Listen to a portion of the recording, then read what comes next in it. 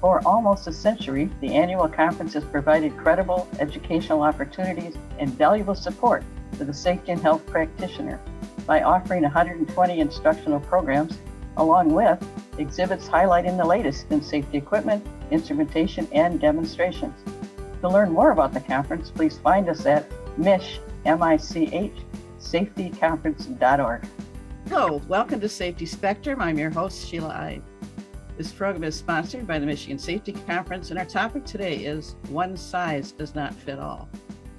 Being open to and recognizing a variety of experiences, cultures, and backgrounds is key in developing appropriate operations, as well as recruiting and retaining a workforce where all are valued. Our guest, Bridget Hurd, is the Vice President, Inclusion and Diversity, and Chief Diversity Officer at Blue Cross Blue Shield of Michigan, where she is responsible for leading and executing the corporate inclusion and diversity strategy for Blue Cross and its subsidiaries, and shaping a culture of inclusion. Ms. Hurd has more than 25 years of progressive experience in inclusion and diversity, health equity, community relations, and corporate social responsibility, helping to facilitate stronger linkages among the community and healthcare institutions by addressing health inequities. Thank you for joining me today, Bridget. Yes, thank you so much for the opportunity to be here. Well, let's kick it right off by, in our pre-meeting, for this podcast, you spoke about the importance of a level setting when it comes to diversity inclusion. What does that really mean? Yes, well, I've been in my role with Blue Cross Blue Shield of Michigan for just about 6.5 years now. And we often talk about the journey of diversity and inclusion when we think about culture in that aspect. And so I've actually been on my own journey. And as part of that journey and my own growth, I've really come to understand that there are different definitions we all have when we say the word diversity, or even when we say the word inclusion. And, when I would hold different learning sessions, I would sometimes ask the question, well, what does diversity mean to you? And different individuals would raise their hand. And what I noticed is a generational difference is that baby boomers raise their hand, they'll say race, and maybe they'll say gender. And like our millennials and our Gen Z now, they raise their hand and they say people with different abilities or people with different perspectives. How healthy that is, because as a boomer, exactly. I do it exactly the way you said, with race, absolutely. Yeah. Yes. Female, male, because I started out my career in the 70s where it was quite interesting to be a female in a non-traditional role, I could tell. Mm-hmm. So now that definition is definitely broader. When we think of the workplace, when we think about products and services that we develop, we have to think broader in terms of diversity and recognize that diversity representation is still very, very, very important. And there are specific action items that need to be put in place. But we need to start with the big picture and then come up with those different opportunities to address representation as we need to. So that's why it's so important to really level set. And diversity is, again, all of those different facets. And when we think about a workplace culture, it's even things like having introverted qualities or having those extroverted qualities. Because another thing I've learned, and it was an aha moment for me, because I'm an introvert, I have a lot of introverted qualities. And just one day I just used it as an example. And with no exaggeration, there were about 20 individuals who came up and lined up after the session we were having to talk to me about being an introvert and feeling excluded in the workplace community. So again, it just broadened my awareness of just, what inclusion really means to people and how it impacts different things from, again, being a person with a disability, which are seen or unseen, and or being an introvert or having a particular work style. It's so important to recognize all of those things. And I think that's why in leadership classes, we're often told it's our job to be sure everyone has a voice. Absolutely. All of because you're right, certain people will take over a meeting or what have you, and other people feel they can't speak up. And yes. And then also, paying attention to in those meeting situations to individuals who may usually be more reserved or a little more quiet, and take the opportunity after the meeting to engage them, to say, were there any other suggestions that you may have? Because, I remember being in a meeting It was a room full of people in the marketing department. So they're really creative and they're just buzzing with energy. Absolutely. And I'm like, wow, they're really going, but they were in their creative space. And so sometimes it's difficult for someone who's more introverted to break into that and have their voice heard. So as leaders, taking that opportunity to look at the different ways we have to engage our employees is so important. And that when you mentioned the unseen, people look at the disability before they look at the person. Fortunately, I grew up with a grandfather who was in a wheelchair with rheumatoid arthritis. Never dawned on me that he was different. Right. It's just who he was. So exactly. I'm fortunate that I had that experience. So it doesn't really bother me, I think. Yeah. And, that's another important thing you bring up, our exposure. So the more we become exposed to the differences, whether that's someone in a wheelchair or someone who's immunocompromised, for example, especially during this time of COVID, someone who has challenges with mental health disorders, the more we begin to understand and be exposed to what that really means, what the experience are like, the more we normalize those things so they're not perceived as different. That's just how the person is. That's just who they are. It's normalized. I love that word. That's what people don't realize. Maybe somebody starts out whole. What if they have an accident? There's a workers' comp issue. Do you want to leave that person home, or you want to find a way to incorporate them back into the work environment? And that's right. Something. I mean, work hardening, things like it's good to bring them back in. You can't just forget about them just because they got hurt. Exactly. That happens sometimes. Yeah. So your title is Vice President, Inclusion and Diversity. Why inclusion first? Great question, Sheila.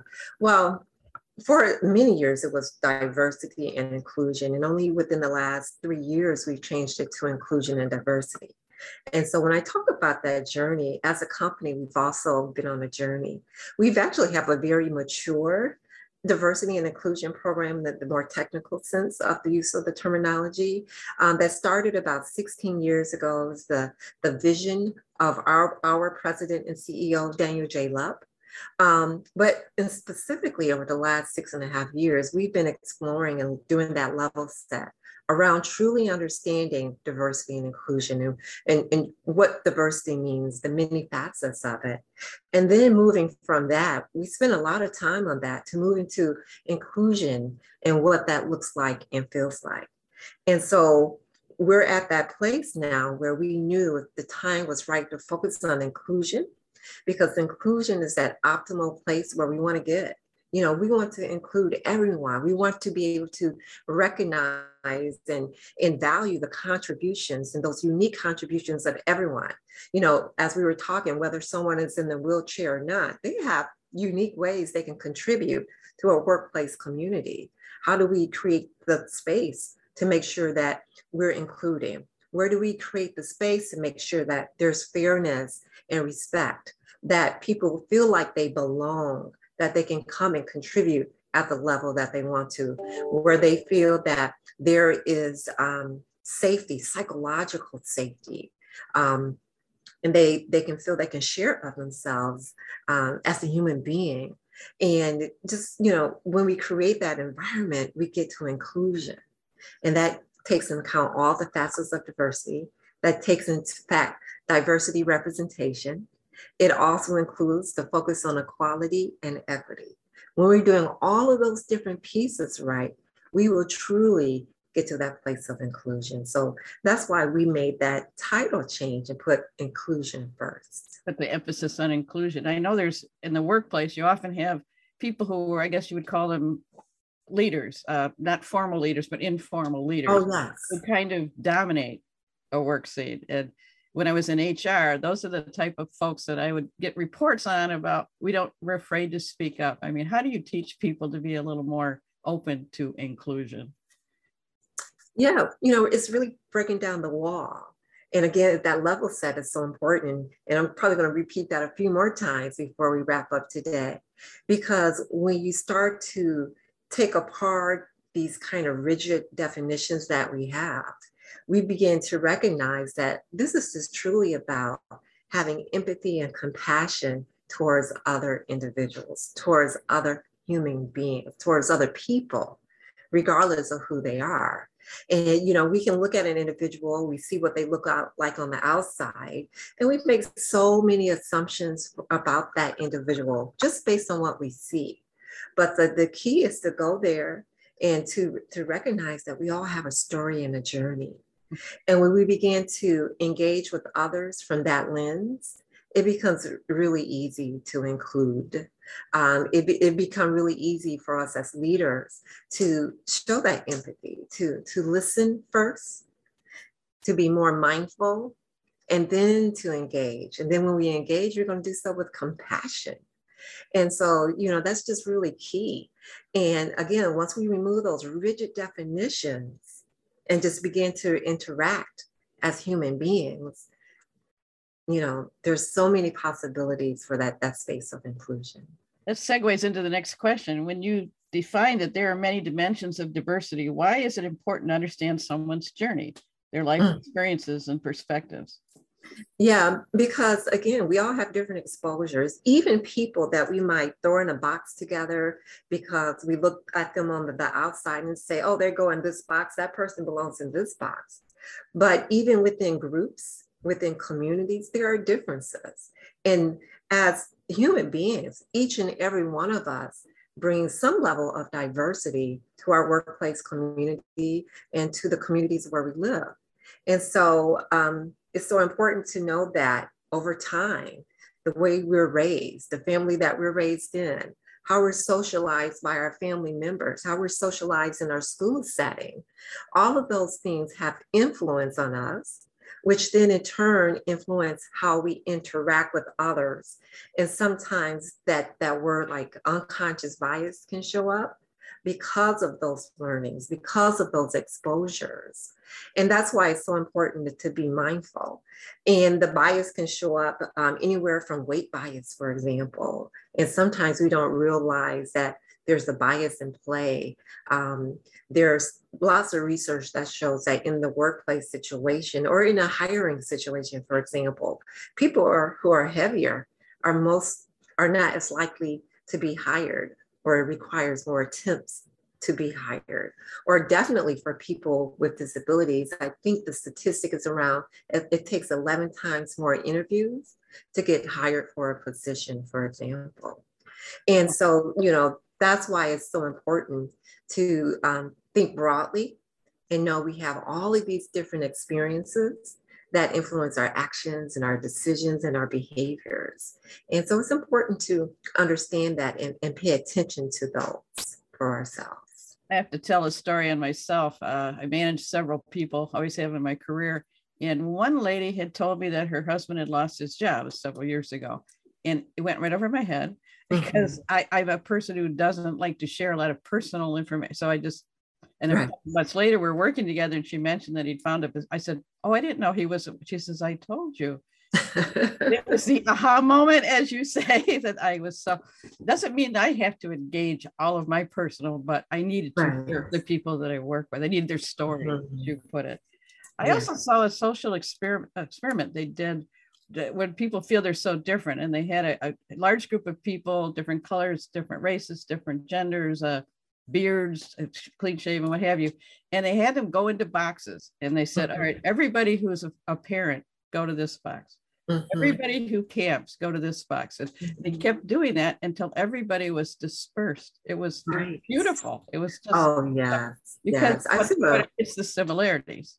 Right, exactly. So in addition to our differences or how we put people in boxes, well, when it comes down to it, we're pretty much essentially the same in terms of the things we have to deal with in life and how we experience life. And that some of us are parents, and they can be Black people, white people, someone who might appear they're really tough and part of a motorcycle gang, because, there are all kinds of images that come along with that, those stereotypes. But they're parents too, right? So again, it's just understanding what's called under the water when you think about the traditional iceberg model. So you think of an iceberg, what you see above the water is the tip of the iceberg. And what's below is 75% of the iceberg that you can't see. So taking that time to really understand, I say dive into the water and go deep and understand. And we all have comfort levels about what we share and that's perfectly fine. But taking that time to listen and to engage, because people love to share about themselves in different ways. So that opportunity is definitely there. That example is really good because a lot of safety people use that when they're investigating accidents, that the tip of the iceberg of what what you think might have happened. Most of the story is underneath. Oh, very interesting. Maybe all sorts of issues that impacted that particular incident. So like I said, we're very familiar with that concept that the hidden story is what you need to dive down and find out. Exactly. Yeah. So how did you implement inclusion and diversity at Blue Cross Blue Shield? Oh, yeah. Like I said, we have a mature program. More than 15 years, we've been implementing this at different levels, starting with an audit and just understanding our culture, our community, and then establishing a framework. I'm not going to go through the framework because it can sound really complicated, but we definitely implement it from the top down. And when I say the top, that's our board of directors who have articulated a very clear commitment to inclusion and diversity in all of the different ways, down to our CEO, as I mentioned, and then from the bottom up, from our employees who are involved as inclusion and diversity champions, for example. And we have champions for each division across the organization, and different committees as well. And we also have 10 employee resource networks that we have in place. And these are common shared interest groups where individuals who are allies or who want to, what I call, expand their consciousness and learn about a different community, as well as members of that particular community, they come together to share experiences when we talk about the under the iceberg in the water, to learn from one another, and just continue to grow. Because as I mentioned, as we become more familiar, we become more comfortable. When we become more comfortable, we are able to embrace one another as human beings. So we have the 10 employee resource networks. Every year, believe it or not, even we transitioned at the onset of the pandemic and went completely virtual with our learning sessions. And we hold over 150 learning sessions every single year. Okay. And the topics are everything. We cover culture, different communities, different generations, work styles, and perspectives. We just did a really interesting session on Scandinavian heritage. And we learned that here in Michigan, in the Upper Peninsula, that there is a huge Scandinavian community and representation. And then we had a number of employees who talked and spoke about their Scandinavian heritage and how it has influenced them in different ways. And we done sessions on the Asian American community, for example, in a particular looking at xenophobia against the Asian American community, as we've seen that increase of violence and discrimination towards Asian American in particular over the last 2.5 years. A lot of sessions on African Americans, but we also cover sessions on mental health. And again, looking at seen and unseen disabilities, and mental health falls into that category. We do disability awareness sessions just about every quarter, again, to address some of the biases that become associated. You mentioned seeing someone in a wheelchair, you make certain assumptions about what they can or cannot do. But do you really know what they can or cannot do? Yeah. And so it's that opportunity through our learning sessions to really expand our knowledge and our understanding. And we have coaching programs to provide support for our employees, again, their professional growth and development. And so those are just some of the ways. We have required cultural competency sessions. I would say we don't require most of our sessions, but there's some things that are fundamental and cornerstone to who we are as an organization, because we really believe in integrating this in all that we do, our policies, our practices, and our different programs that we create, our product development. So cultural competency is definitely one program that's required for every individual in our organization. So when new hires come into the company, they go through cultural competency. our education. And the opportunity there is for them, one, to understand what that means. And that just really helps us to be able to, one, engage with others with curiosity, understand their needs, and develop that empathy. And then to be able to adjust and adapt. Simple things like for individuals, for example, who may be on our customer service, they get a phone call for someone and the person on the other end is shouting, right? Right. And you're like, why are they shouting? And then you think they're shouting at you, and you might become a little offended or insulted. But the opportunity there is to pause and then start to ask yourself questions about what's happening. Is this person shouting because they're irate and very angry about something? Are they shouting because maybe they grew up in a really large family? It was 10 people. And they're the youngest, one of the youngest, and they always had to shout to be heard. So now they just talk loud all of the time. Or maybe it's a person who is hard of hearing and doesn't realize that they're shouting. That does happen. Yeah. And so, instead of responding with anger yourself, it's the opportunity to begin to consider all of these things that you may not understand. It's that opportunity to dive underneath the water and understand a person's story. There's a couple points in there. You mentioned mental issues. It seems like people are a lot more upset about things, more insulting. There are more mental problems showing up both in the workforce and from the outside. And I'll throw you a curveball.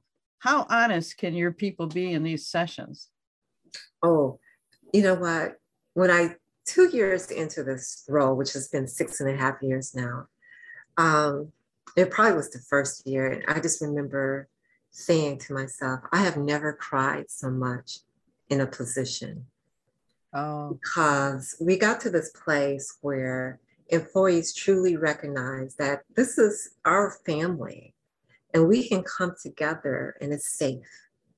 And I have been amazed, and I don't exaggerate, just truly amazed by how much of their personal selves our employees share with one another.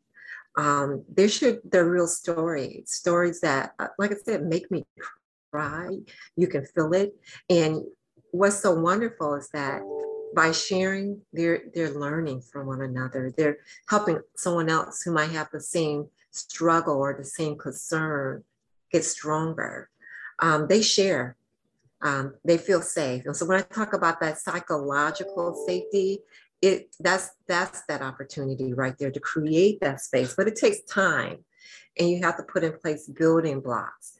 And one thing I personally made a commitment to, I can sit in my office all day and do this job. I have to show up and engage with each and every one of our employees to let them know that I'm personally committed to this. This is not a special project. This is not just something we're implemented.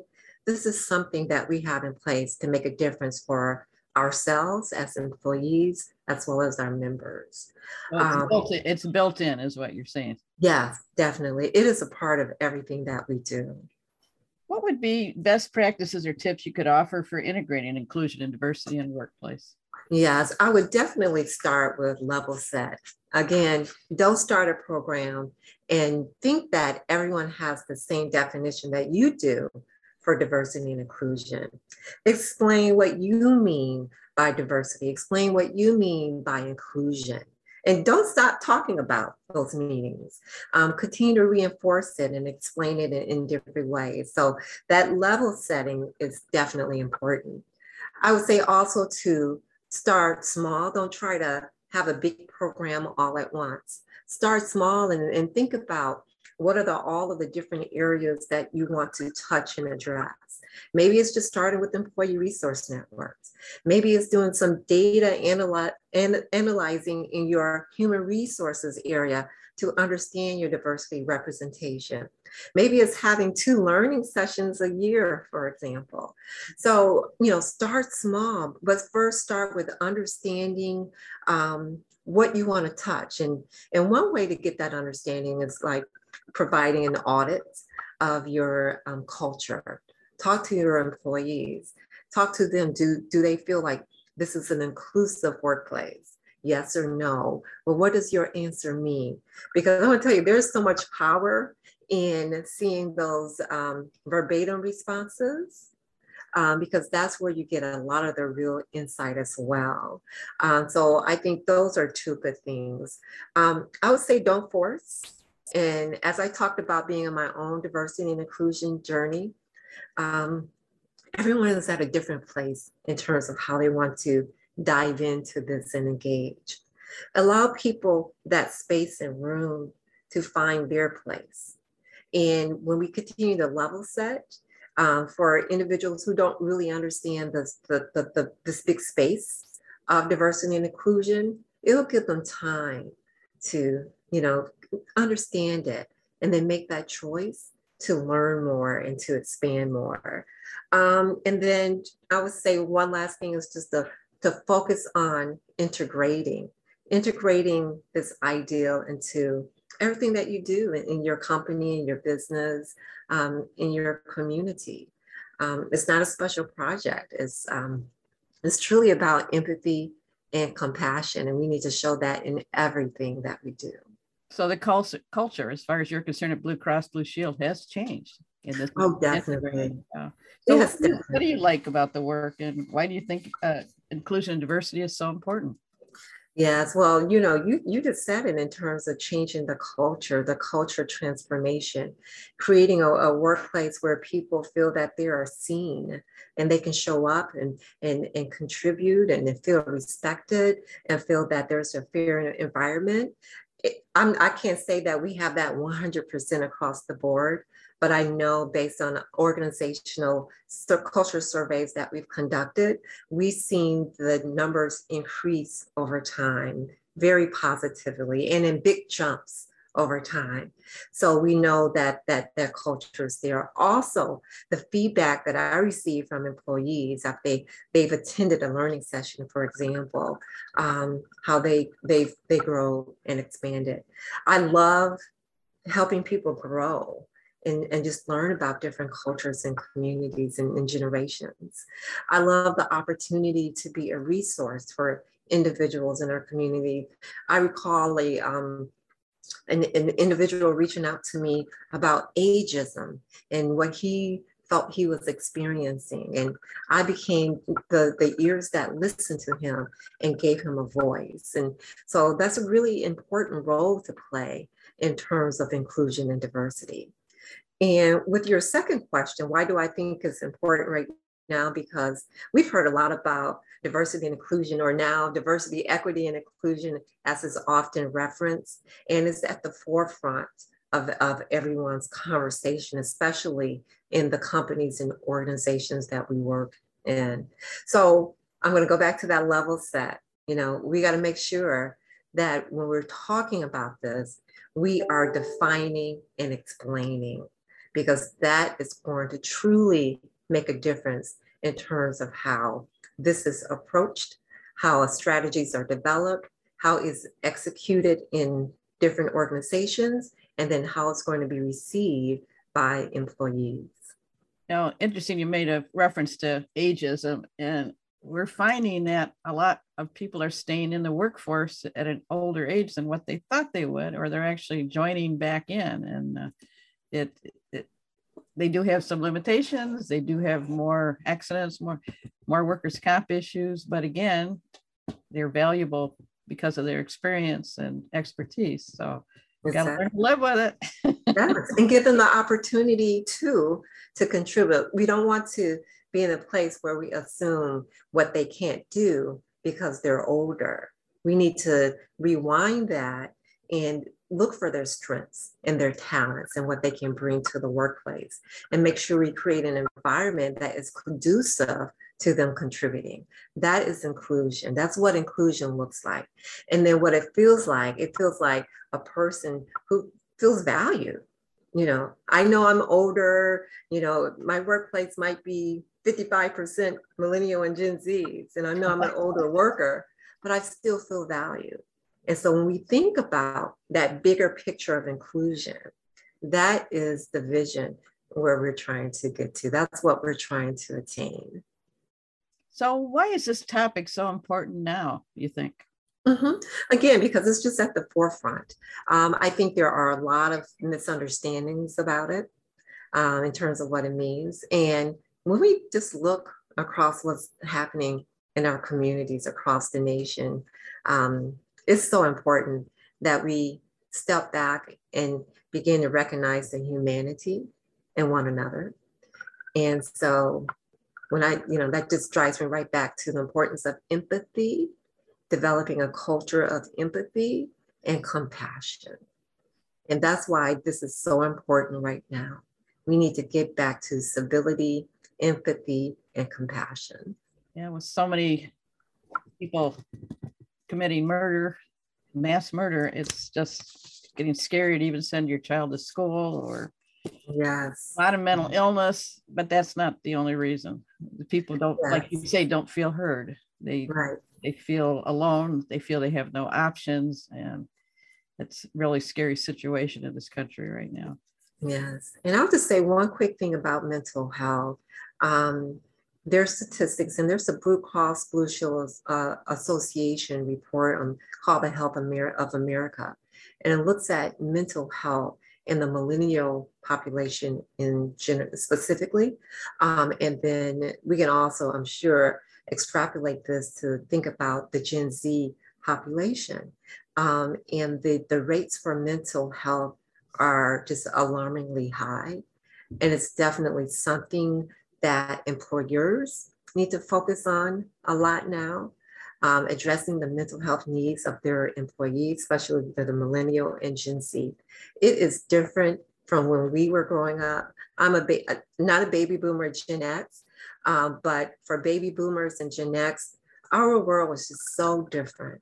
Yes. And the security issues, the fear of security that now happens in our community. Think about our young babies, 6 years old and 7-year-olds, and, just to go to school, what they have to think about. We had to hide under our desks for a nuclear attack, which I don't think would have helped. Now kids hide under their desks because of a shooter. I mean, that's how the world has changed. You're absolutely right. Yeah. So any final thoughts for us, Bridget? No, I just thank you for this opportunity to join you today and talk about this expensive topic, because you can take any one of these things and really continue to break it down and explore the impact that it has on real people, every day, how it makes a difference, how it increases our understanding, how it increases our level of comfort with people we perceive are different from us. But once we start talking, we realize, oh, they're just like me. They are, exactly. I think all workplaces can benefit from the roadmap that Bridget has provided in integrating more equitable outcomes. One size certainly doesn't fit all, and what a fantastic world that would be. So thank you so much. If you'd like to know more about the podcast or the safety conference, or get in touch with Bridget, she's at bcbsm.com. And for the Michigan Safety Conference, it's MICH, M-I-C-H, safetyconference.org. Thank you for listening to Safety Spectrum. This is Sheila Ide.